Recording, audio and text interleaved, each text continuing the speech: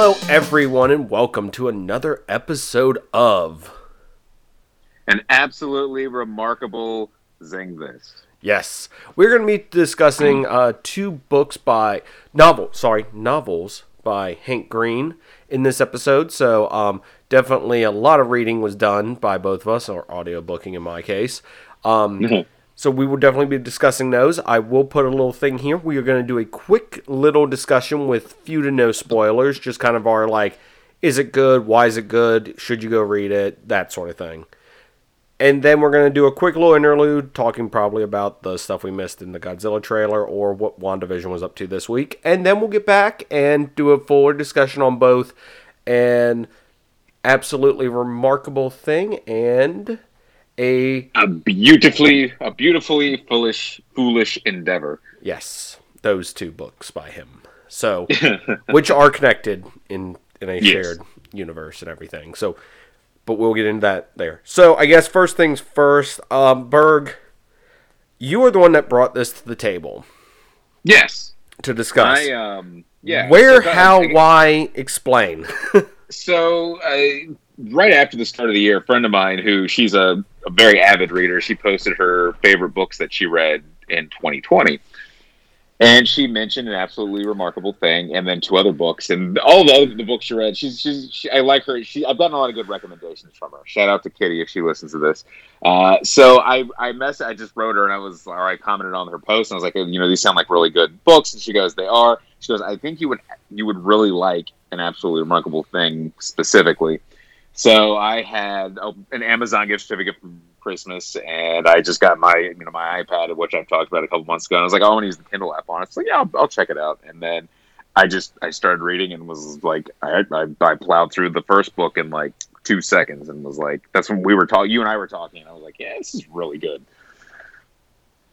Okay, so. Are you familiar with the Hank brother? I mean, not the Hank brothers, the Green brothers. Yes, at all? Yes, okay. I am familiar. I'm more so familiar with John, okay. But I know both of them. But I know John did a lot of this. He does a lot of. They both do a lot of stuff with their. I can't think of the name of the channel. YouTube. They have their channel on YouTube. Vlog Brothers. Yeah, and then John Green did a lot of stuff on like Mental Floss. Yes, and then Hank did SciShow, which is a science show, and Crash Course. And so like I kind of knew about them, and then of course I know Hank wrote like The Fault in Our Stars and everything like that. But John did. Yes. So I was more familiar with John, but I did know both of them, and I knew they were brothers and everything.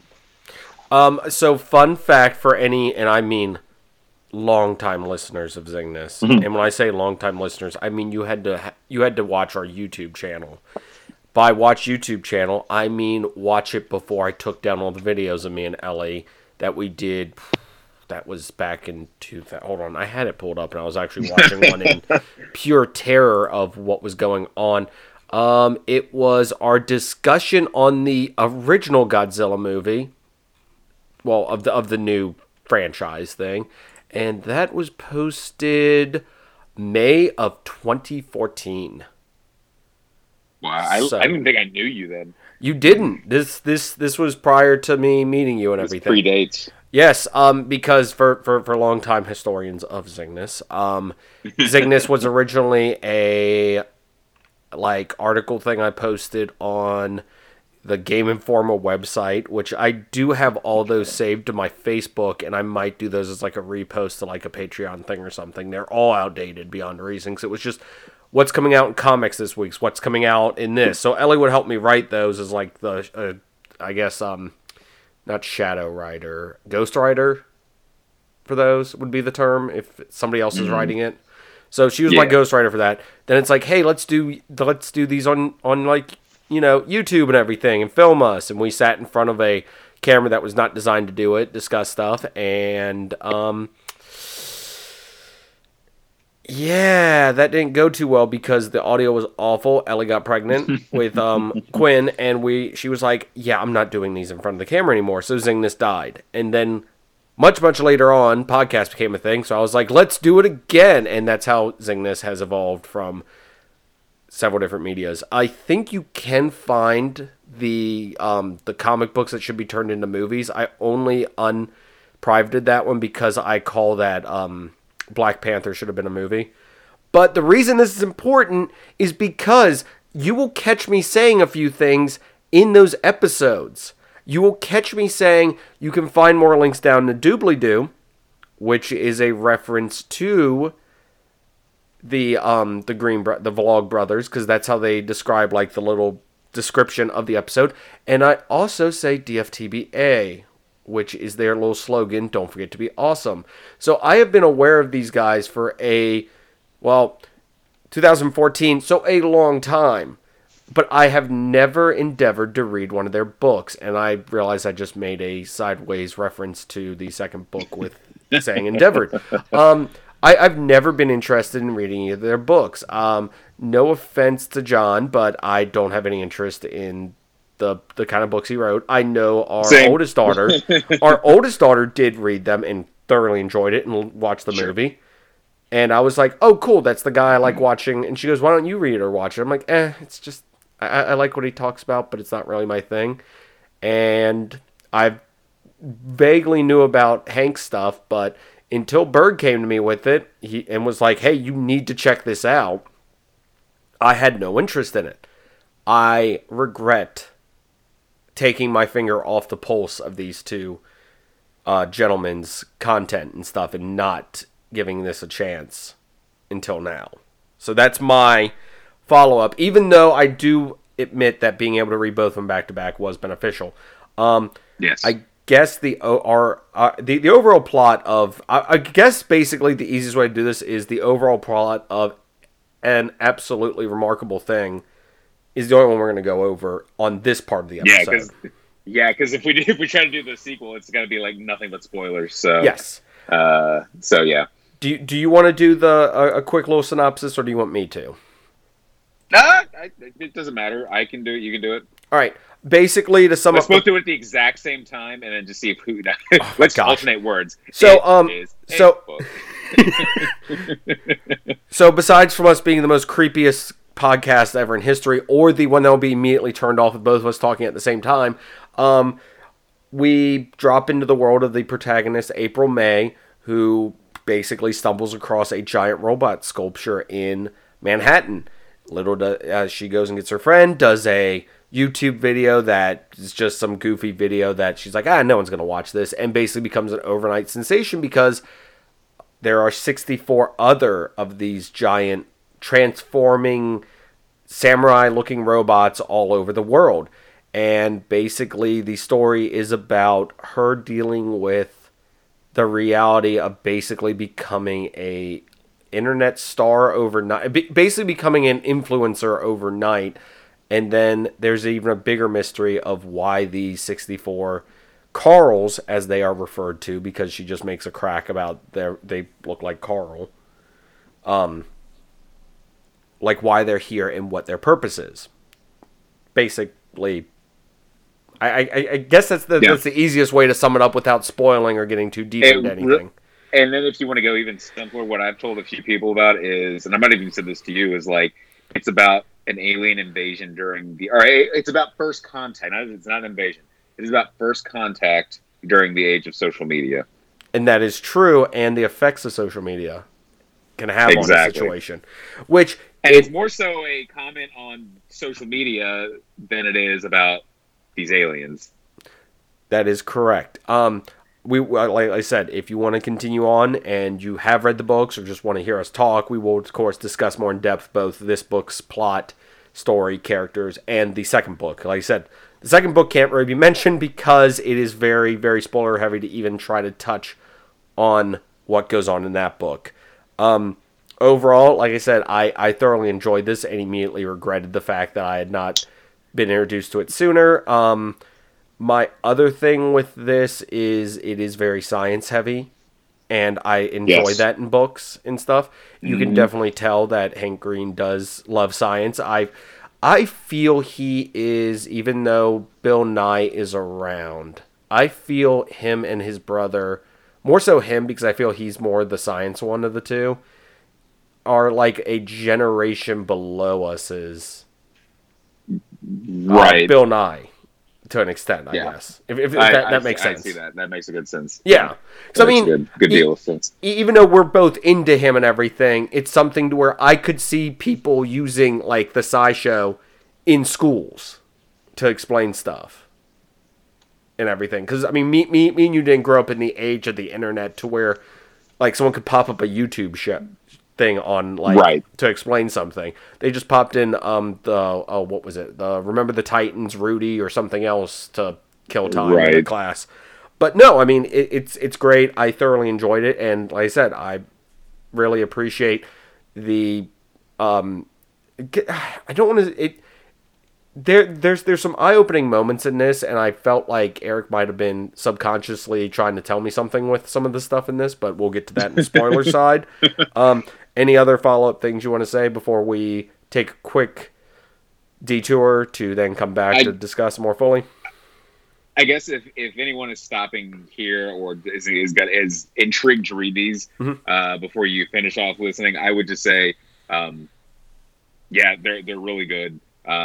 They are definitely like, and without spoiling too much, they're some of the best books I've read in a good long while. And just without saying anything about the second book, I'll just say that the second I finished the last page of An Absolutely Remarkable Thing, I immediately went to Amazon, went to the Kindle store, and downloaded A Beautifully Foolish Endeavor, because I was like, I got to see how this, like as soon as it ended, I got to download this right now. So, yeah, so that's where it is. You will like them.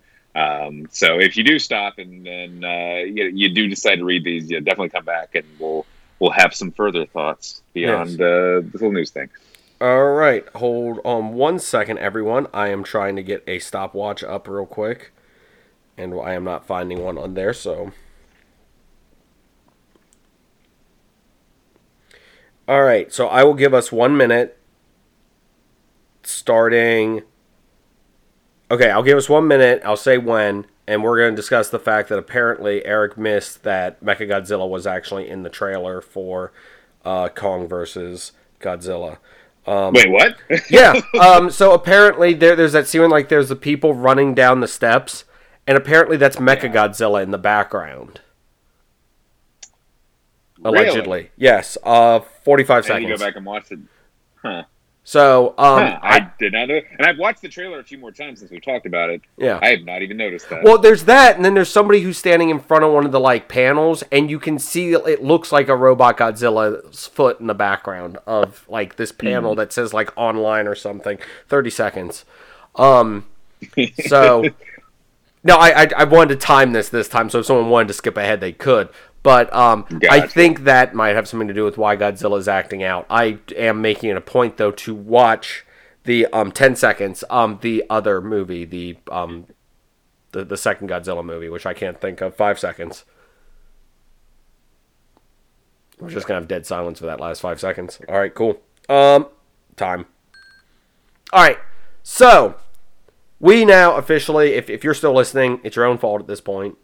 If you don't want spoilers, because we're going to talk about spoilers. Also, spoiler alert for, I guess, the Godzilla movie a minute after. Time for us to discuss these books more in depth. I guess we'll start with the first one in order and everything. So we'll do the first one, then the second one. And I kind of want to go over each of the characters, if that's okay, to start out with. Yeah, sounds good. So we've got April May, who's the main protagonist. She's the main person we are basic. Actually, she's the person. Sorry, this might be confusing because in the second book there are multiple people telling the story, so multiple perspectives. Yeah. In the first book, it is mainly her, almost the entire time. The last 1 or 2 chapters. Yes, so it's a little confusing to discuss the first book with the second book as well, even though it'll make sense as we go. So we got April May. We have her friend Andy, and I cannot... Andy Scamp. Thank you. I was like, I'm going to mispronounce his name. We got Andy Scamp, who is her friend. We got Maya, who is her girlfriend and also friends with Andy. We have Robin, who is her assistant later in the book. And there we go. The delayed call. And then we have Miranda. Yes. Okay, I was about to. I was like, I swear I'm going to say Miranda, and he's going to be like, that's not the right person. I'm like, no, what? Miranda Beckwith. Yes. I don't know why I cannot remember Maya's last name because we saw it, but I feel like we didn't see it as much. Mm-hmm. The only reason I remember, and I was actually before we recorded, I was trying to remember both, but I remembered Miranda's like right before I said that because I knew someone with the last name. I know someone with the last name Beckwith, and I was like, oh, it kind of stands out a little bit. It's not like Smith, where there's like half the world population is named Smith. So technically, we also have Peter Petrowicki and Carl's, but they come more into play, I guess. Well, Peter's more into play in this book and the second book. Carl is way more as a character in the next book. Yeah, he's like a thing in the first book, and the second book he's a full-on character with a voice. So, April May as a character in the first book, I'm gonna say something, and I feel like you're gonna disagree with me, and we're gonna. No, honestly, I think I know what you're gonna say, and I think I'm actually gonna agree with you. But go on, I'm gonna let you say it. I don't like her as a character by the end of the book. Yep. Okay, now to defend that statement, because she technically gets murdered by people who don't like her in the book. I don't like her character arc, and I don't like the way she develops. She becomes a toxic person. Yes. Especially the first half of the book, my friend Kitty, who introduced me to this book, who had suggested this book, I messaged her about halfway through saying, I'm really enjoying this book, but I don't like, I even said, like, I like this book, I do not like April as a character. But I like that I don't like her as a character, if that makes sense. Like, it was not, like, that I think was a deliberate choice of Hank's, because what's nice is I feel like any sort of thing with an alien, I mean, for the most part, they're always, whether they're good, bad, whatever, I feel like there's always some sort of sinister kind of, at least, feeling, and I feel like that they always try to have some sort of do-gooder or maybe slightly flawed hero, but I like the fact that our hero or our heroine is a very flawed and kind of toxic person. Very flawed. Extremely flawed, if I may say so. Yes. Basically, she goes from not understanding what Twitter is to basically being obsessed with every aspect of it. I've never. I mean, yes, we have the Zingness. I have my own profile. I like getting followers and everything on either. It's cool. It's great. But that whole, like, me focusing on that faded away a long time ago with Zingness. If we get more people, I am totally satisfied with it. But it's something I'm not obsessed with. But it's something you can very easily become obsessed with. I don't know with you, Eric, with, like, social media, because I know you're very involved with Instagram, which I just completely just space on on a constant basis on posting stuff on there for any media stuff. But is this ever been something that's creeped up on you as, like, having to check it constantly or check stuff constantly and everything? I mean, in a way, like, it's not to this level, and then having not been born into the world of social media, like, having it really not come about until, like, I was in college when Facebook first became a thing. It's one of those things where it's like, when I post something, I do like to see people react to it, and sometimes I'll share, like, the most random thing, and it'll get, like, all these likes, and I'm like, that's so weird. But then sometimes, like, I'll share something, and I'll share, like, a cool picture I took. I'm like, oh man, everyone's gonna love this, and, like, my mom and, like, one other person will like it. It's always my mom. Love her to death, and thank you for the support, Mom. But it's, like, always my mom and, like, 3 other people who will like it. I'm like, come on, really? Someone types the word fart, and they get, like, 800 likes, and then I'll spill my heart or something, and, like, 2 people react to it. I'm like, okay, cool. But I'm not, like, to that. But it's one of those things where I'm, like, also, like, it doesn't matter because whatever. And it is a little different, I guess, with, like, Instagram, because you are showing off, like, pictures or whatever. And tweets are so weird. Twitter's such a weird, like when I compare Facebook to Twitter, like, Facebook is primarily, I mean, it's people I know. Yeah. Whereas Twitter, I think I can probably count on 2 hands the number of people who, like, we follow back and forth, who are people I know, like, personally. And it's a lot more, like, celebrities or musicians or actors or politicians or people who I'll just, we'll follow each other, and it's just random people who we saw each other make comments that we liked, and we followed each other. So it's a weird kind of thing, but I know that where I'm going with all of this is people who were born into social media. Someone was telling me that their daughter, who was in high school, or them telling me this a couple of years ago, they'll post a picture on Instagram, and if it doesn't get if it gets fewer within like the first like hour, if it gets fewer than 100 likes, they'll delete it. And I go, I have never gotten 100. I've never gotten close to 100 likes on anything I have posted on social media, much less a picture that made me. If I wanted to take down every picture I have not gotten 100 likes on, I would have completely blank social media accounts. So it's weird when people, but like that is a thing. I think more so with the more people have been ingrained into social media and had it be a part of their life. I feel like they are more obsessed with getting the likes, the follows. People all the time, they're like, why do I follow all these people? They don't follow me back, and blah, blah, blah, blah, blah. And it's like, well, you don't have to follow everyone back, or, it'll be someone that I follow. And I'm like, well, you didn't follow me back. And not that I care, but like, don't act like you're mad that all these people won't follow you back when you won't follow other people back. Like, it's one of those weird kind of things. And yeah, so I mean, I'm not to this level as her, but I mean, there is a thing. There is a sort of like, and I mean, there have been scientific studies done on this where there is sort of this little bit of endorphins that will kind of go through you and it'll go in your brain. And you're like, oh man, look at that. I got that awesome like. I got that cool like. I got that whatever. So it's there.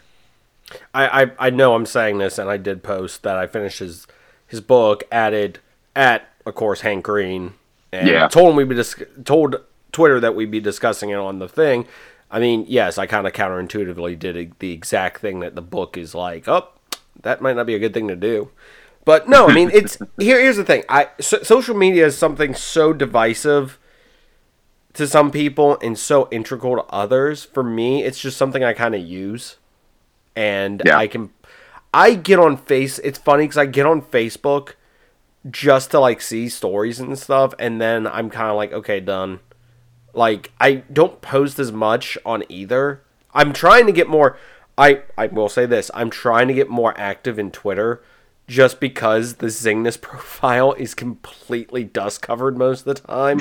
So it is more out of trying to drum up stuff for the podcast than out of any like sadistic, like deep down I need validation.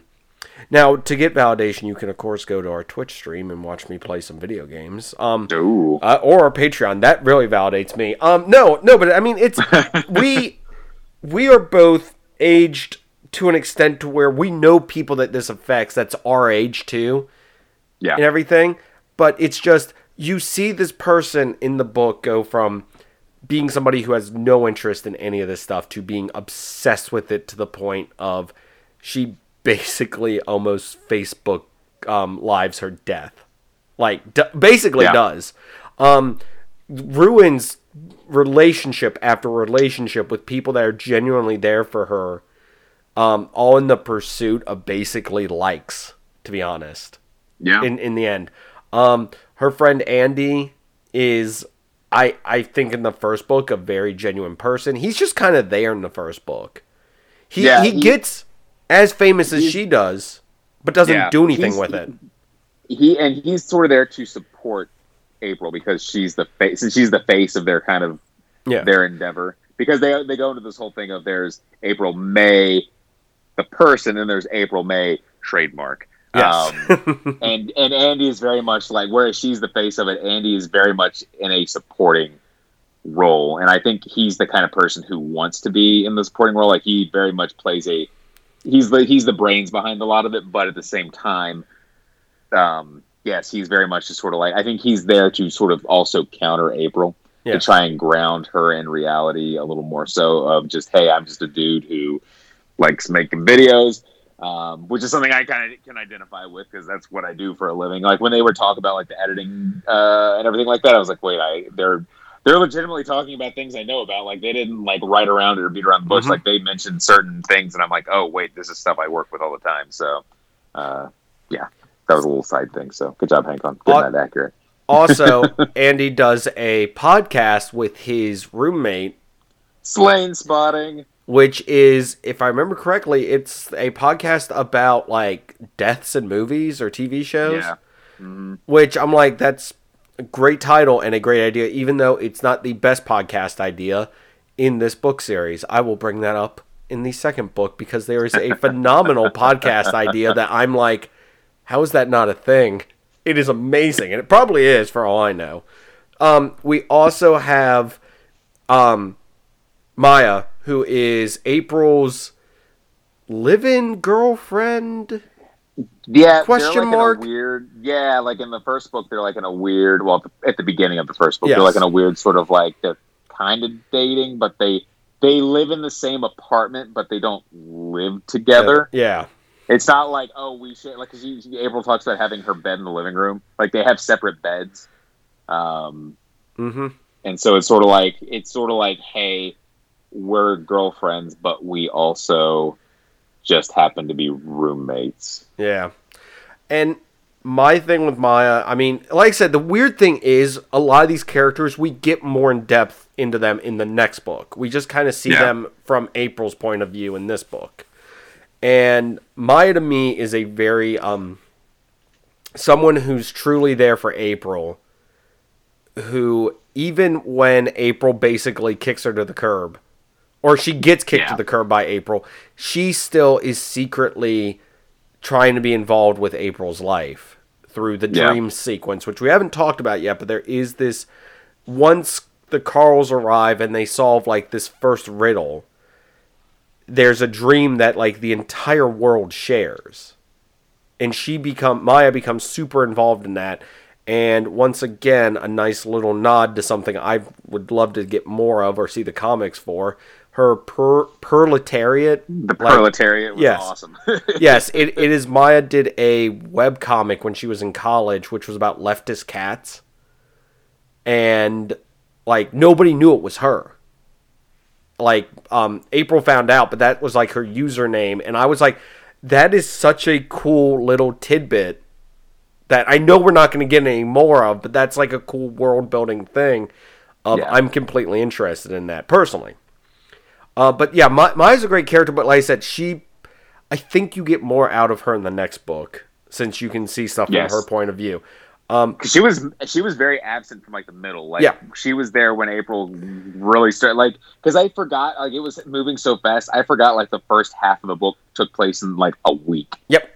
If that. And she even mentions that. And she even says like at the halfway point, you know, she's like, at the halfway point, you're probably wondering blah blah blah blah blah. And I looked, since I was reading it on my Kindle app, it was like 51% completed. So I was like, wow, this really is like the halfway point. And then things really started to move. But really, it was from that first like couple days where all this was happening through, and then it wasn't until the dream became a big thing. Yeah, Maya was just kind of absent. And I remember thinking, not knowing she was going to come back, I was like, man, she kept coming up in my mind because Maya came across as a very genuine, and we got to see more of her at the end, and then of course in the second book, but is a very sweet and genuine person, and I liked her a lot, and I was like, man, that's so screwed up. Like, she needs to come back. And I was so glad that when because she was like Proletariat, and I was like, what is that a big deal? And it's like, oh, that's Maya's screen name. And I'm like, good, she's coming back into this.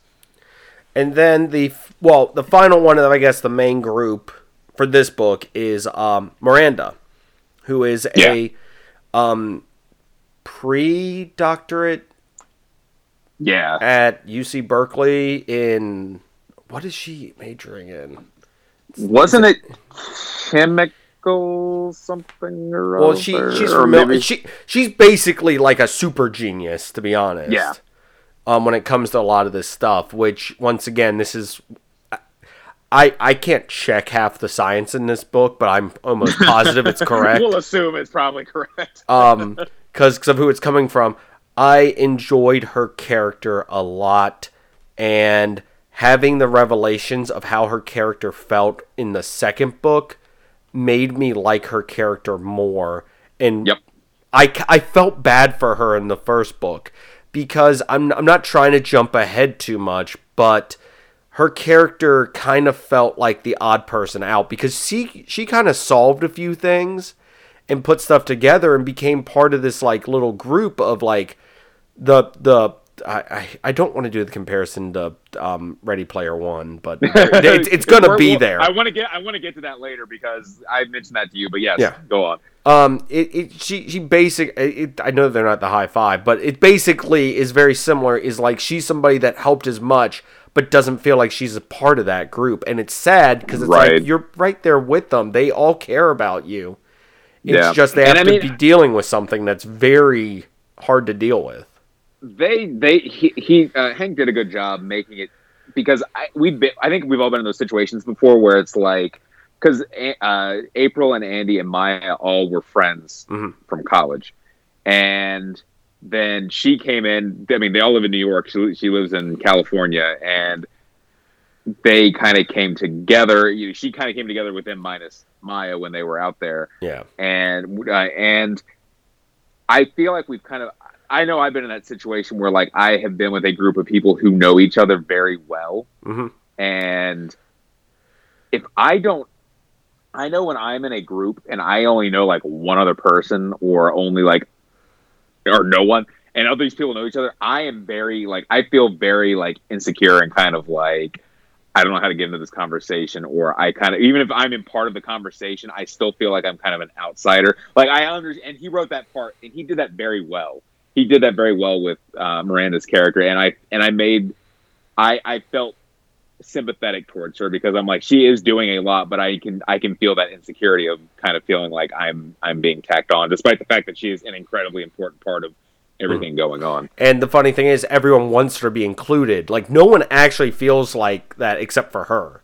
It's kind of her own insecurities eating at her that we find out in next book. I did forget because for some reason, and I hate to do this because it is kind of mentioned in the book, I forgot to think of him as a person, but there is also Robin, too. Yeah, and he never gets his own chapter in the second book, or like he's never, because it switches between them, which and I'm kind of glad because I think it would almost be too many voices bouncing around, and we'll get to that when we get to the second book. But I think between the three who knew each other from New York, Robin and Miranda, I think those five, you can definitely make that comparison to the, because whereas Andy was a good base for I think kind of the base, the foundation for kind of supporting everyone doing their thing by getting these videos out. Robin was sort of the cogs and the springs and the machinery because he was making everything work. He was getting them booked on shows. He was getting them food if they needed it. The scene where the hand disappears into the magic castle, the magician place, and which I have. If you watch the Netflix show Love, there is an episode that takes place partly there, and one of the main characters takes the other female lead main character there for a date and ruins the whole thing. Anyway, so I actually have this picture in my mind of what it is, and it does. It looks like a castle in the middle of Los Angeles, and it's like super exclusive, and like the world's best magicians are there. Anyway, and I just remember that scene. That was a weird aside that went out left field. And so anyway, yeah, like he came back and like they hadn't eaten, and he's like, "Oh, I went to In-N-Out Burger and got everyone food." And it's like that's the kind of guy he was. He was the machinery that made sure everyone was getting what they needed to continue this pursuit. He is, in my opinion, in both books, he is like the quintessential, like he's the MacGuffin getter half the time of just needless MacGuffin, like stuff that they need, but not like that's like the main MacGuffin, like. Any weird thing that they need, it was always pointed out, oh, well, Robin went and got this for us, or Robin got us up with a hotel, or this. Like, he is the ultimate assistant. He's like Alfred. Yeah, he is Alfred for April, and basically for the group and everything. And I do feel bad that we don't get to learn more about him in the next book. Yes. And in this book, he's kind of there, and it sucks, because there is something pointed out, and I'm like, I feel like he was pointing out something, but they never did anything with it. Because in the second book, Andy points out that like he doesn't treat Robin like a person. Yeah, and it's nothing rude. It's just like he just realized that okay, I guess this Band-Aid's coming off now. April allegedly, supposedly dies at the end of this book. Everyone's going through the suffering of her dying in the first part of the next book. And nobody, like, Robin's just there continuing to do his job. Yeah. And that's why Andy says that he doesn't realize that Robin's suffering too. That Robin was friends with her too and everything, and nobody... Like, Robin just went straight through it and kept working. Because I guess that was his way out of the situation, was, let me just keep working. Right. But yeah, I do feel bad that we don't get to learn too much more about him, aside from he is, like, the ultimate assistant. He was very mysterious. Like, there was a part in the first book where before we really knew when we were trying to figure... amidst everything going on, we were still trying to figure out what the Carls wanted. I thought he was going to have some sort of connection because he was so mysterious. Yeah. And we weren't finding anything out about him. I was like, does he have some sort of connection? Like, and sometimes I'm kind of blanking, but there were a few parts where what he did was like kind of like ambiguously sinister. I was like, I see why he did that. Yes, that part. Did he do that because of something with the Carls? This is before we knew what the Carls were or anything. And then it wasn't. That was just how he worked. He was just being very efficient and not necessarily personable. So he was very mysterious, and I did want to know more about him. I think that one scene, and we'll get to it more, but the scene with him and Andy on the boat in the second book, I feel like we learned more about him, even though we didn't learn much about him. And Andy even brings that up, but he was like, I feel like we learned more about him in that one scene as a person than we did in the entire first book, despite the fact that he had a bigger role in the first book. So Carls are there. They're giant robots, about 10 feet tall. They're asking for basically through David Bowie, a David Bowie song? No. Queen. David Bowie's Golden Years is something that happens later. Yeah. No, it's a Queen song, and they edit Stop me now. They edit the Wikipedia to ask for certain elements and everything, and Miranda figures this out. Like, I'd like to go through everything they do, because it is a giant puzzle quest. Yeah. Very a la Ready Player One. Yep. But done better in an extent, because whereas Ready Player One focuses on one person you can't stand... This focuses on one person you can't stand and her plucky group of friends. But you can't stand her for different reasons. By the way, I do enjoy both books. It's just, I think we said this even when we discussed it. The character in Ready Player One is not meant. I keep saying Parzival, and I know that's not his. Wade Watts. Wade Watts is not a likable character, I feel, most of the time in either of the books, which is fine. He's not a likable. It's the kind of thing where he thinks he's being heroic, but he's kind of being a little bit of a shit. Whereas April knows she's a shitty person and just keeps doing it. Yeah, but she thrives in the toxicity, whereas Wade doesn't know he's creating it or being the big douchebag that he is. Yes. Love both the characters though. Great, both are great books. First one, second ones we'll get to. You know what? There's a whole podcast for us discussing the second book of, in that whole thing. For Ready Player 2.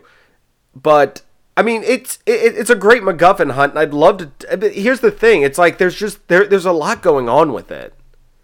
I feel like there's a lot that they kind of gloss over, because the dream is basically like a ton of giant puzzles that the whole world gets to work on together. It's like it's a viral dream, because the Carls ask for, if you're listening to this and you're not going to read the books or whatever, so the Carls, they find through this encoded message from Don't Stop Me Now, they find out that they need to bring iodine, plutonium, and americium, and everyone freaks out. Touch the Carls with it.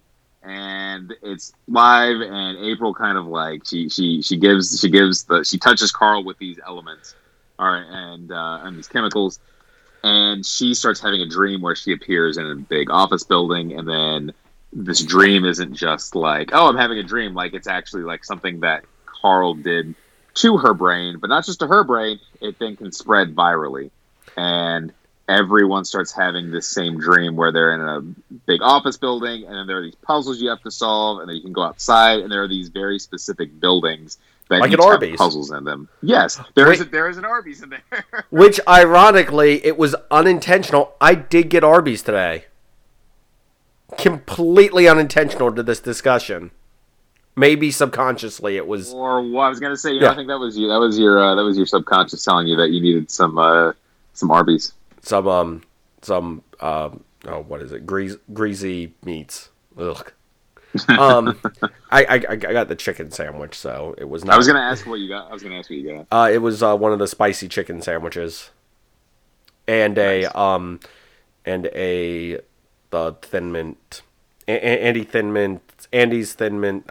Once again, Andy scanned, but Andy's Candy Thin Mint shake. They have like a Thin Mint shake right now, which was, I should be on a diet. Should be.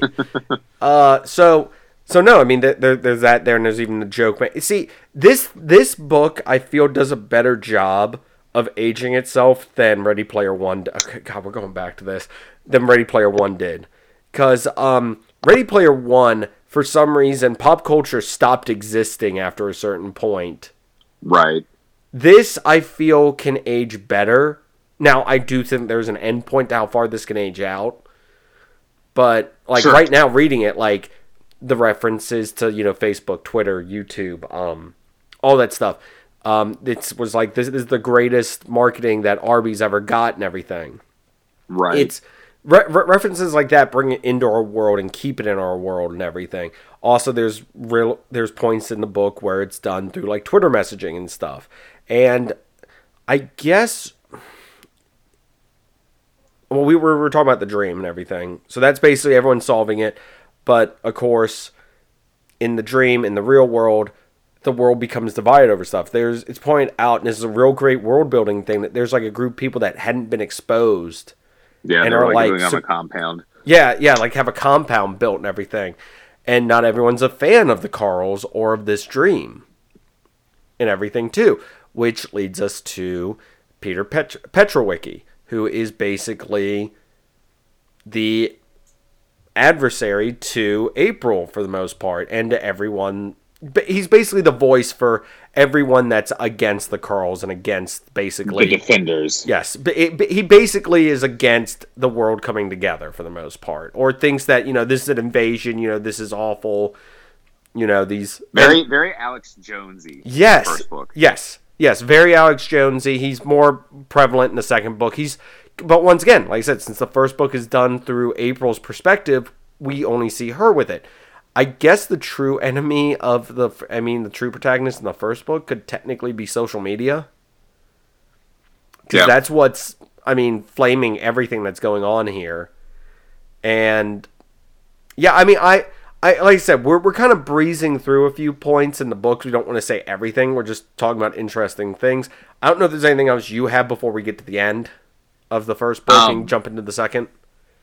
I didn't even think about the whole thing, with how this book is going to age, because I think about just in the short time, in the 15, 16 years that Facebook has really been around. Yeah.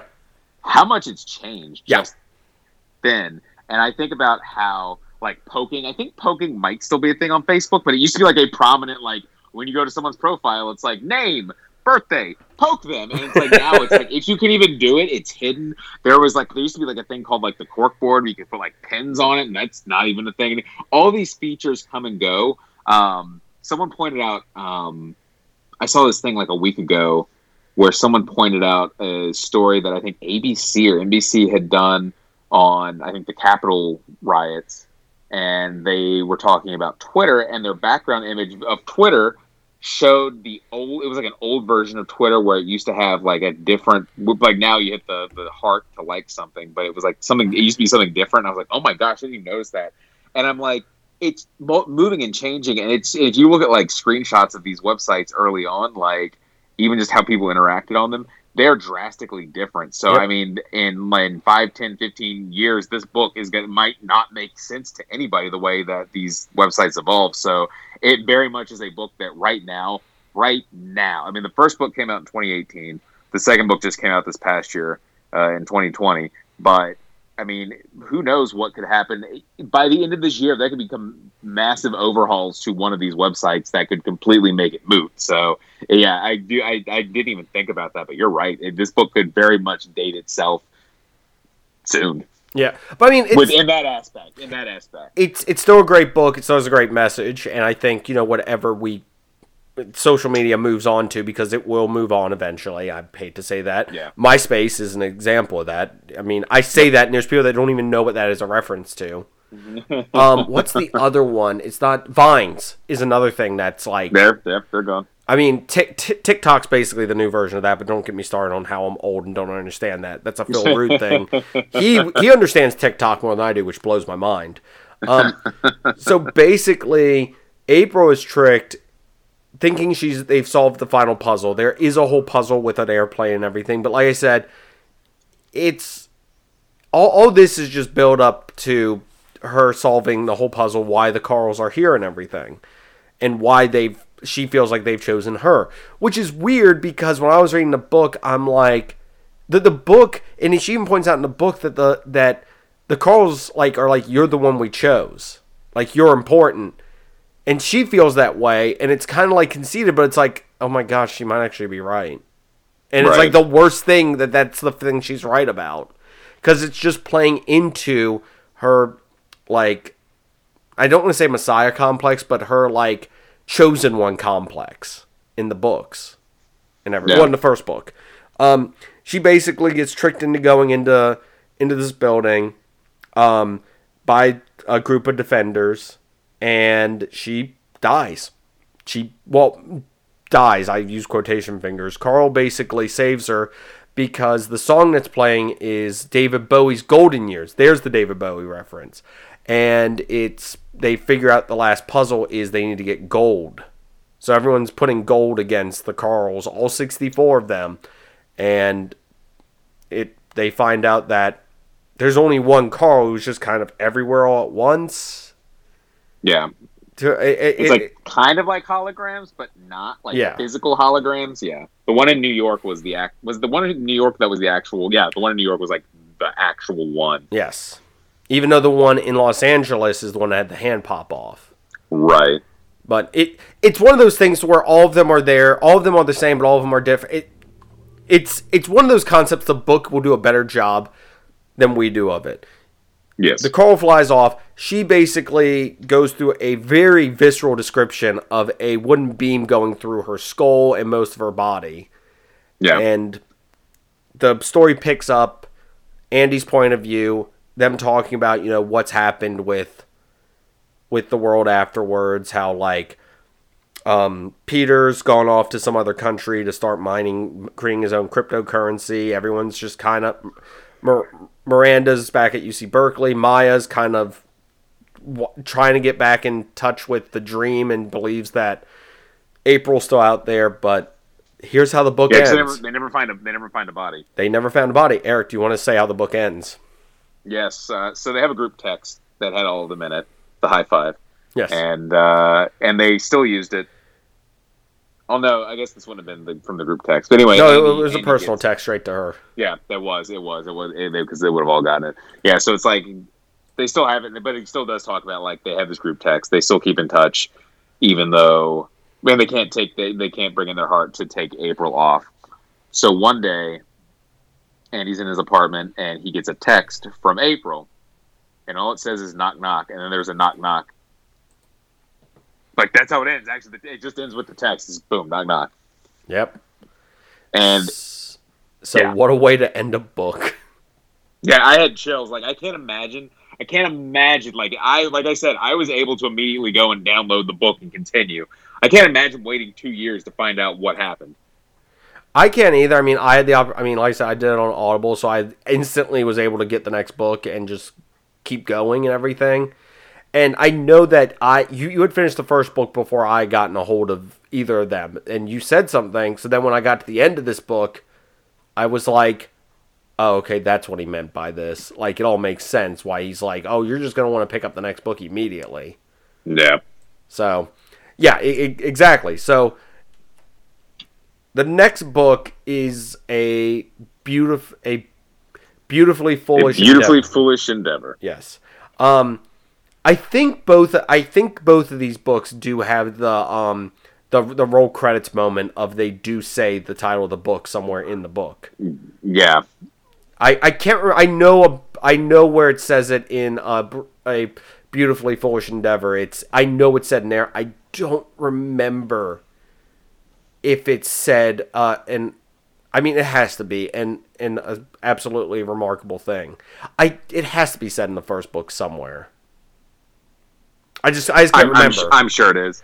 I just can't remember where. I know though a Beautifully Foolish Endeavor is actually a line in the book. So this book is from multiple perspectives, which is good, but there's a lot going on that you have to keep track of. Yes. And it's basically told through, at first it's told through Maya, Andy, and Miranda. And later you get April and Carl included. Yeah. Now I know we talked about Carl being a character, but you don't really get Carl as a character technically till this book. And even then, you don't know if you can trust him the whole time. I mean, I felt that I wanted to trust him the whole time because he was basically a monkey. Like, he was using a monkey with a smartwatch around his neck to speak to people. And he also had the suit, too, of armor that would kind of every now and then pop around, too. But it's like, you gotta trust the tiny monkey that talks to you. I say that. And I liked how he would talk about how the monkey would sometimes talk using the actual monkey's available vocal cords, which they said was freaky. And I just kept trying to imagine. I was like, and I guess how I kept imagining it. And then Carl's voice, I kept making it Maurice LaMarche, and I'm trying to remember which voice of his. It was something from Futurama. Then I kept making that Carl's voice in my head. Since I did an audiobook, they do have like a completely different. They did a really good job with the audiobook for stuff. Hank Green's in both audiobooks. He's in the first one as Andy, and then he's in the second one as one of the podcast hosts. Randomly, nice. You'll catch him in there, but they do have an actual voice for Carl when he's the monkey. There's a voice for him when it's the smartwatch. So they kind of switch around and everything with that. So that's really cool. And also the Take a Walk podcast, if I remember correctly, is what its name was. Yeah. That is the greatest podcast ever, because the premise is it's a podcast that you go take a walk and listen to while you're taking a walk. Yeah, I really want that. I mean, I usually listen to podcasts when I'm going on a walk when it's nice and warm enough to do that. But I do wish I had a podcast like that where it's like, use this podcast, use the length of this podcast to go take a walk. So, no, and that's a podcast mentioned in the second book and everything. I just thought it was a great little nod and everything. The second book, we get to dive into these characters. I know we've kind of hinted at and everything, but you get to really get behind a lot of these characters more. Miranda is a character, like I said, I felt so bad for her after I read the second book for multiple reasons. One being that she felt like an outcast the whole time with this group that desperately, like, she was included and she just didn't realize she was. And I mean, in the end she was. Andy... If April was the one I didn't like in the first book, Andy's the one I don't like in the second book. You are 100% right on that. And there's a definite point to where it's like right there. April is more likable in the second book, in my opinion, because she's not obsessed with her social media. Yes. At all. I like April because it was almost like, I mean, I was gonna say it's almost like she was literally reborn in the second book. Like she had her and I hate using literally way too much, but she had her literal baptism by fire, and she was born again. Yep, with like glossy metal, weird parts. No, not metal. It's kind of like an opal. Opalescent. Yeah. Sorry, I meant to say metal, and I'm like, nope, that's not what it actually was. And they don't ever really explain that either. Which I mean, it seems like they make it seem like it's some sort of alien substance. I mean, it is, and very useful. They use it, yeah, exactly. It makes her super strong, and I like that. It's sort of like it's not like it's a special blah blah blah alloy that's made of blah blah blah. It's like it's just like Yeah, exactly. No, it's like here's this alien substance the Carls have access to that we can use to rebuild the human who, for all intents and purposes, died. Yes, and wasn't supposed to. Also, through Carl, we get revealed that like his species or his existence, there's like a counterpart to him that's like his brother. Yeah, who's now like in charge of basically making sure humanity doesn't exist in a few hundred years. Yeah, it's I felt like I missed a chapter somewhere, but I'm like maybe I didn't. Maybe it's just vague enough on its own. But I'm like, who knows? He was very vague about it, but that's kind of what I got was the Carls. The Carls were supposed to help. Humanity was on a course to destroy itself. Carl had a chance to Carl stop was there it. to try and change it, and his brother was there to. Yeah, and it was kind of vague whether his brother was there to hasten it or just to sort of make sure it stays on that path. Yeah, because it was once again, they both did calculations, running numbers, running simulations.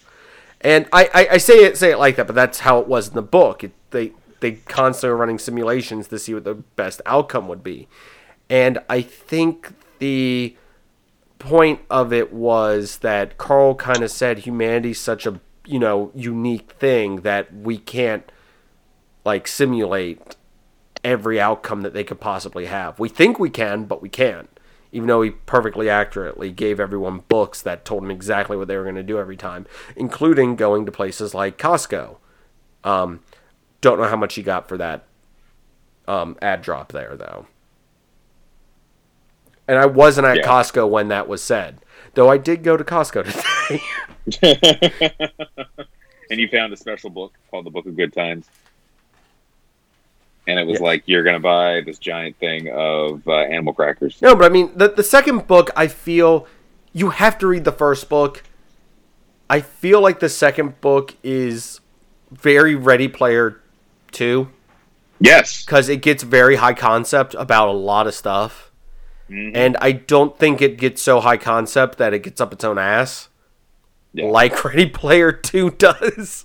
Right. Well, and it was sort of like, and I was telling you, whereas I know we've already talked about comparisons, but I really did feel like it was sort of a Ready Player 1, Ready Player 2 situation, whereas the first one's this big grand, let's find these Easter eggs and find out what it means, whereas the second one is dealing with like, here is a virtual reality where you can actually see, smell, hear, touch, taste other things and sort of the implications of what that means for humanity. Whereas it seems like you could, and they even talk about the whole like, I mean, it wasn't as big of a deal because Miranda got stuck in it for weeks or a week or whatever. But whereas in Ready Player 2, they talk about how like at the 12-hour mark, you have to be out of there or else you have permanent brain damage, whereas it's not that way. And people, that's how they mind that. And I completely forgot about them in the first book, even though I read them back to back, talked about Peter mining the cryptocurrency because that plays in. That's like a huge part of the second book is Altacoin. And I got to say, as a video game fan, Altus is just two letters swapped to being Atlas, and being a video game fan, I kept going, oh, Atlas. No, wait a second. Altus. The person who did the voice for Andy in the audiobook pronounced it really weird. He was always Altus.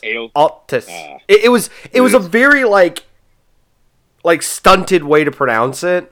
No one else did it but that one character. So I'm like, is there something? I'm like, or is it just that was the way the person pronounced it, and they just were like, whatever.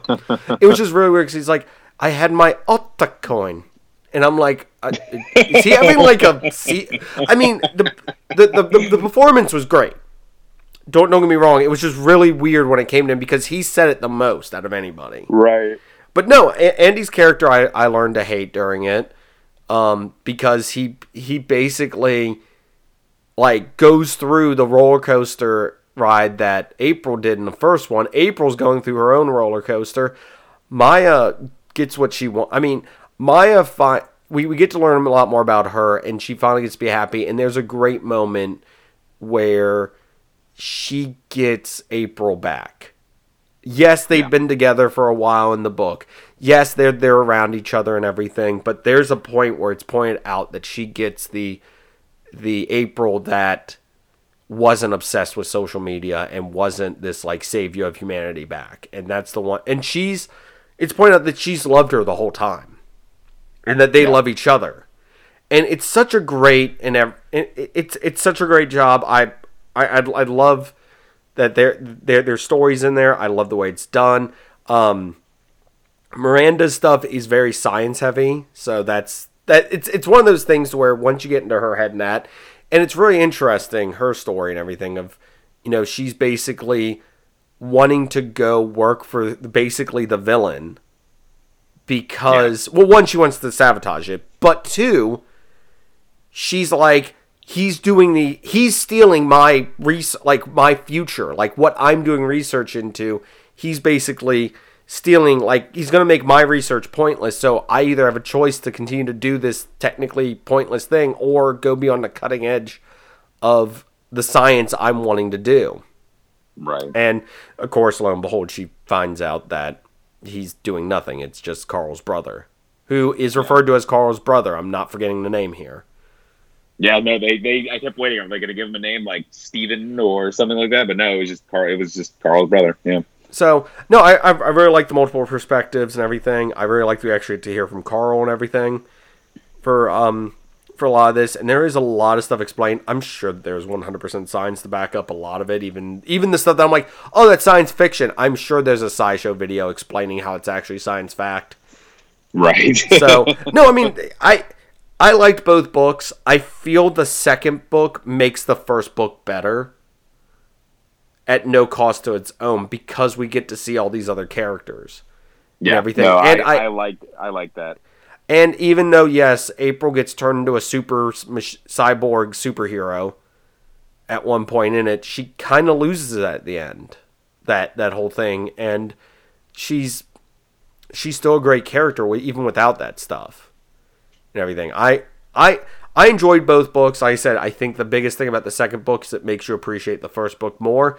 There's a lot of stuff left on the table with these books. I don't think he's going to do another one, but because I know that it says that he had a 2-book deal, so I don't think he's going to revisit anything. But there's a lot of stuff that I was like wondering about that never really gets answered. But at the same time, we expect books to answer every question we have, and they don't have to. Like, why were certain people not able to access the Ulta space? Like, why'd they get it? It just said it just happens. Yeah. And it's like, I was expecting, and I do like that comes back later as a thing. Yeah, that's kind of how they stop the villain. That's how they stop Alex Jones turn Elon Musk. And also there's a lot of stuff with the stock market that I vaguely understand. It's weird because at the time of the recording of this, go buy GameStop. It's weird because during the week I'm reading this, I'm watching the stock market do the weirdest stuff in the world when it comes to GameStop stock. Once again, I don't understand the stock market. I understand it to a very base extent. Well, I told you when I was reading this, I mean, this was just a couple weeks. When I was reading it, I think I started it like the week after the Capitol riot. Yes. And a lot of that kind of just with the protests and everything going on reminded me a lot of that.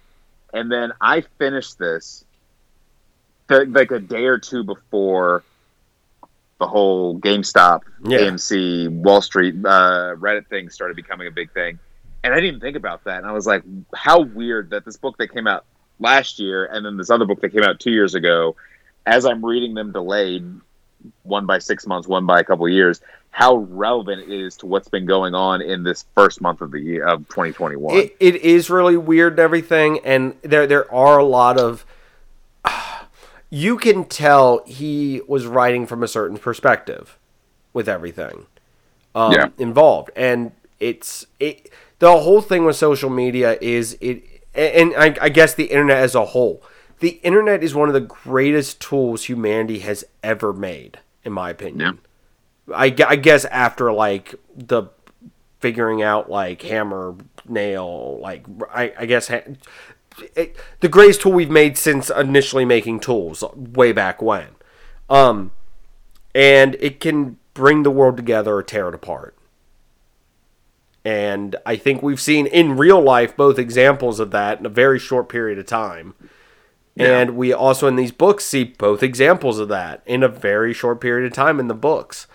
And it's very interesting. And I think, I feel like these books are both a warning, but also a glimmer of hope to what we can, it's a warning of what we could do, but also a instance of hope to what we could accomplish. Yeah. With them too. I mean, that was my perspective.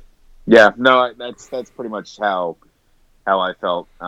It's a lot of what ifs. I think it takes a very real look at this. It doesn't create this sort of idealized, it's 50 years in the future and our culture has been stunted since anything after the 90s or whatever. Yeah. I think it did a good job of, like I was saying earlier, a good job of kind of showing now in this age of social media and not knowing where it's going to go, but where it currently is, where people can make a career streaming all day. That's what shocked me to no end was that fact that, like, she was famous for being famous. Yes. I'm she like, just happened to be like, hey, I'm gonna interview. I mean, obviously they said they purposely did all that stuff, but it was like, hey, she interviewed this robot statue and then went to bed and woke up a worldwide celebrity.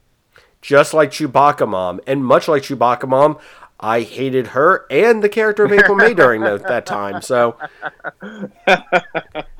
no, I mean, I'm like, that didn't happen in real life. And I'm like thinking about it. I'm like, wait, there's like 5 reality TV shows or reality things I can think of that involve people that were famous for famous sake. Yeah. So, I want to say one thing I really liked. Mm-hmm. I liked, and it sounds weird saying this, and you mentioned a couple things that kind of tie into this. Despite the fact that it's set in what is supposed to be our world, it's not like a fantasy world. It's not like the distant future. It's supposed to be set like today. Yeah. He did a good job of building the world, like making it feel authentic, because he included so many real world things like Twitter and Facebook and Instagram. But he also like in the second book for Andy to try and get his breezy spring day up on the top things on Altus. He had just the one who was Carl's brother. He was the one who got Justin Bieber to tweet out about it. And then when they were in Cannes for the one investors meeting, was it Gwen Stefani they met at the party? I think it was. I made a note to remember who it was, and I completely forgot. And then right, no, I thought about that too. But they made a good point, and it was like, it wasn't like, oh, they're a Bex. Bex didn't work at the happy friendly sub shop. She worked at Subway. Like, I like when books like this do this, where they will include real world celebrities. It's not just like, let's make a. That's how, like, in the MCU movies, they always include, like, real networks or real celebrities, whereas, like, the DC EU always makes their own news networks and celebrities. So it adds this kind of weight to the world that helps you kind of identify with it. They talk about NaNoWriMo, the National Novel Writing Moment, because when April in the first book was writing her book, she's like, what do the NaNoWriMo people need? And Andy in the other room was like, 50,000 words. So, which is what it is. So they do, but he also does this good job of infusing original creations like The Thread. I've seen numerous YouTube channels that are like The Thread, where it's these sort of like very flashy, kind of voiced over animations that are informative and kind of say some really good ideas or bad ideas, but they're kind of like The Thread.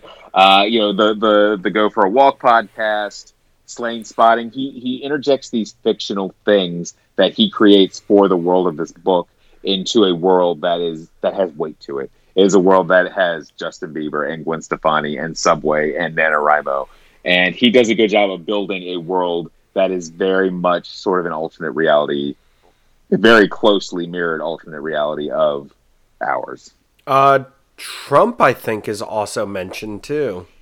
He is because in the first book we meet the president, who is not named in the first book. But she gets her name in the second book, but is a female. And they mentioned Trump in another way with tweets, I believe, but I can't remember. There's a mention of him directly with a tweet, but then there's a comment in Miranda's thing where she says that she's sure somebody has a red hat in their closet. Yes, that's right. Which it's weird because I'm like, so it's one of those things. I know what it's referencing in our real world, but in the world of this book, like it does a good job because, I mean, it does a lot of world building. There's this whole thing to where, you know, luxury apartments are like just abandoned because no one uses them anymore. Yeah, they bought them as investments, and then they've just been sitting there unused and fully furnished for years. And showing how like something of the magnitude of the Alta dang, I'm trying to do it the way he did, but I'm not doing it correctly. Alta space is like completely destroying the economy, everything, like people's jobs too, because it's like everyone's like it basically, I feel like this could have been the predecessor to Ready Player One, right? Because it's the exact same thing. It's like the Oasis came and basically like, but it somehow had an established thing to where it didn't wipe out like everything still exists, it just exists now and there, but the world's still a dystopia. Whereas this was, I guess, a thing of hope for, even though like a lot of stuff happens, I feel like at the end of the book, everything goes back to normal, sort of. Yeah, it's like it does. It's like, you know, the world does. It's not like, oh, the Carls are gone and his brother's gone, but here's the invasion that's coming, because Carl talks about how they were born on, or at least he was born in like July of 1979. Yeah. But he clearly knows he comes from an alien world, but he doesn't, or alien creators, but really doesn't know who they are or what they are. Yeah, and it's hinted that his brother's still around, just not doing anything. Right. So, yeah, I like how it kind of seems to go back to normal. And I think it's left open. It was a 2-book deal from what I read, so I don't think there's going to be a sequel. Doesn't mean he couldn't finish it and make it a trilogy, because I still think there's more they could do. I mean, it kind of talks about how there is this sort of change to the human brain, which happened from the first book, which is how they're able to do the whole Alta space. And even kids that are born afterwards still have the change in their brain, too. Right.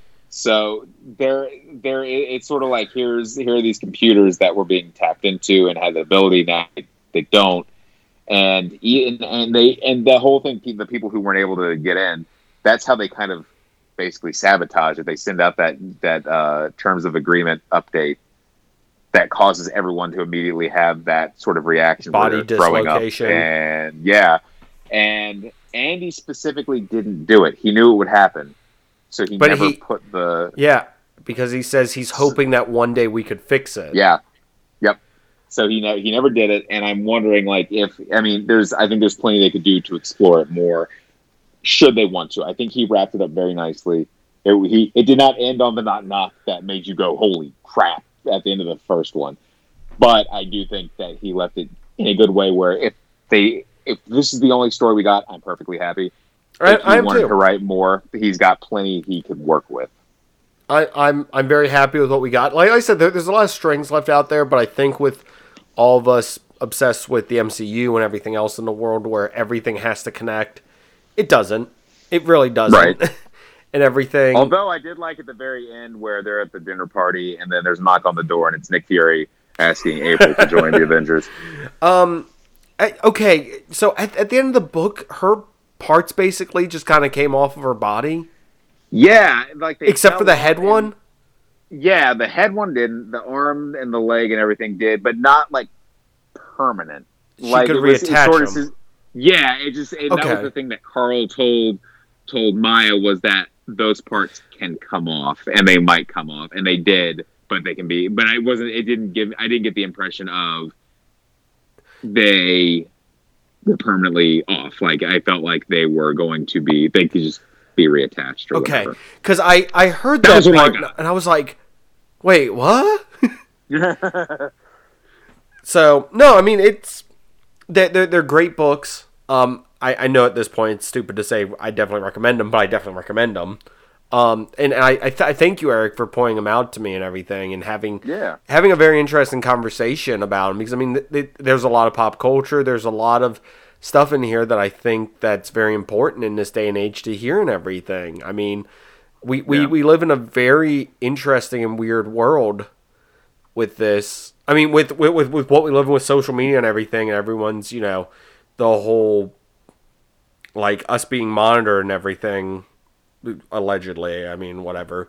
But I mean, that's even kind of pointed out in the book that, like, she felt like her life was under a microscope at certain times. Yeah, and everyone was watching him in the second book because of his brother. No, I mean, I think these books are great to read. I once again definitely say you are not meant, in my opinion, to like all the characters at all times.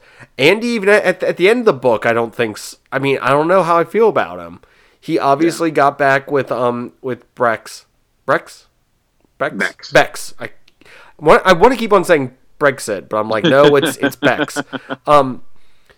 He was back together with her, but he still hadn't, like, fully recovered, so I'm like... Does she know that, or is he hiding it, or is he... Because he got really into his whole secret mission, and I use quotation fingers. Yeah, and it was sort of like... And yeah, no, I got the feeling like he was on the mission, but he was using that as his cover for his addiction. Yes. And and then he still is sort of like... He fulfilled his mission, but he's kind of like, I really want to go back and experience Alta Space again, which he knows he can't right now.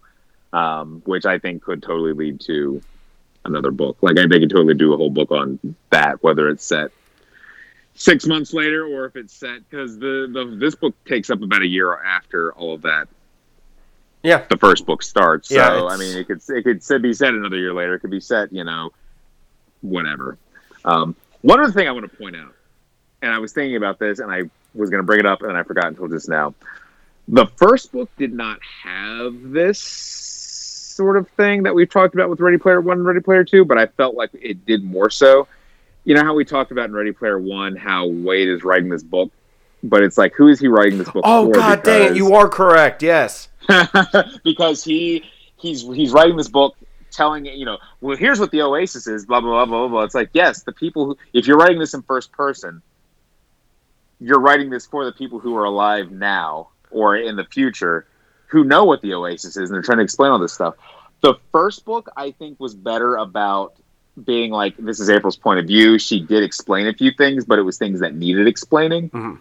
But I felt like in the second book, there was a lot more of this, like, well, yeah, the way you're writing this book, all these characters are writing this book in the form of, there are people who are reading this who are familiar with the events of what happened, but I'm still going to describe these events anyway. And it's like, I get they have to do that for us, the reader, we don't live in their world. But I still felt like because it's from first person, that's a trap you fall into, where it's sort of like, oh, I'm explaining a lot of things that if this was someone who lived in the world, they're like, you probably already know the story by now, but I'm going to explain all the events of it anyway. It's like, yeah. I felt like the second book fell into that kind of Ready Player One, Ready Player Two trap. So, two things real quick. Because you saying that reminded me. The first book having the... I don't know if I love or hate this in books, where it has like the, you know... And this was all happened before I died. It's like, then how are you telling this story? or how is this story being told in this way? Right. Because there's a lot of books that set that up, but then there's some way they miraculously get brought back to life and everything or something, or don't actually die. And then in the second book, it's pointed out at one point that, like, Carl, like, left them all of, like, his notes to be put, because he said that this all should be put into a book. But it also, no offense to Mr. Green and everything with this, but it robs you of any urgency, in my opinion. Because it's like, well, if all these characters are obviously talking, we know they survive. Duh. Sure.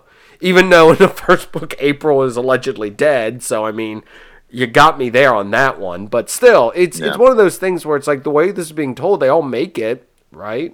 Question mark? Yeah, right. So, I mean, they all do. But yes, I do understand the I think Ready Player One did it the worst, and I think that is something you'll never forgive that book for.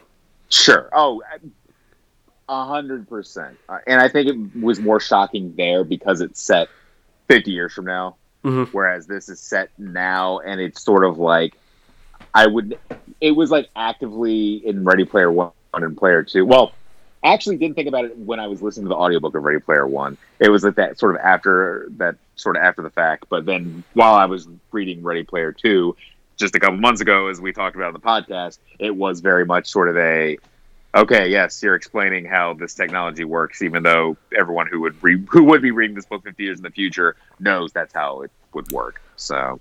Also, they could have easily done it by, I don't know, when he was in class and they were talking about it, have it to be like where it had to, I don't know, it's complicated how to do that. And I know a friend of the show, John Justice, has pointed out that it's something he struggled with in the first book, but he used Blastrocasts, which are basically podcasts, to explain a lot of stuff, where they were like listening like a podcast that was talking about the history of like stuff, and it's just cut to you hearing the audio from that instead of the audio from instead of the dialogue from the characters. So, right, friend of the show and everything, so I'm a little biased, but that's the way he did it, which I appreciate that a little bit more than one of the characters blankly staring, going, I'm going to explain to you how all this stuff works, because even though this is being told this way, you must know it the way I'm telling it. Yeah, I think it's less in this book, and like I said, it's weird, and God, I'd never want to be a writer because I can't do half this stuff. Like, I feel like short stories are the better thing to do because then it's like less explanation. If anyone gets on you about it, be like, it's a short story, leave me alone. But but no, I mean, I think these were both well written and everything. It was surprising because there's a lot of cursing in here, and it's weird. When I was doing audiobooks, I wasn't expecting it, and it's fine. I have no problem with cursing. It's just I was kind of like sitting there listening. I'm like, oh wow, I really should keep my headphones on around my kids because God knows what's about to come out of their mouth, and everything. But no, I mean it was great because it's heck. If you recorded, I mean, if I had to do like a book based on me talking, it would be basically mostly profanity if it was all internally inside my head. So yeah, I always try to censor myself when we're recording, but I got a mouth like a sailor. We both do, and we try to do a good job because it helps me on not having to edit these. So exactly, I always try to like whenever I'm like, that was a bunch of crap. You know what I really want to say, and they've slipped on here before. Yeah, I think with all of us, but I do try to make a conscious effort when we're here not to curse. So. No, I think never know when the kids are gonna be in the room. I think this is a great book for people of our age to, I'd say, mid-20s would be a great, like, I think younger people wouldn't get, like, some of this stuff, but I feel like it would hit better with those. I mean, overall, like I said, I think we both said we enjoy this book. Any final thoughts from you, Eric? Definitely, if you're still listening and you still want to read it, there's still a lot we did not talk about. Oh, yeah, we skipped a lot.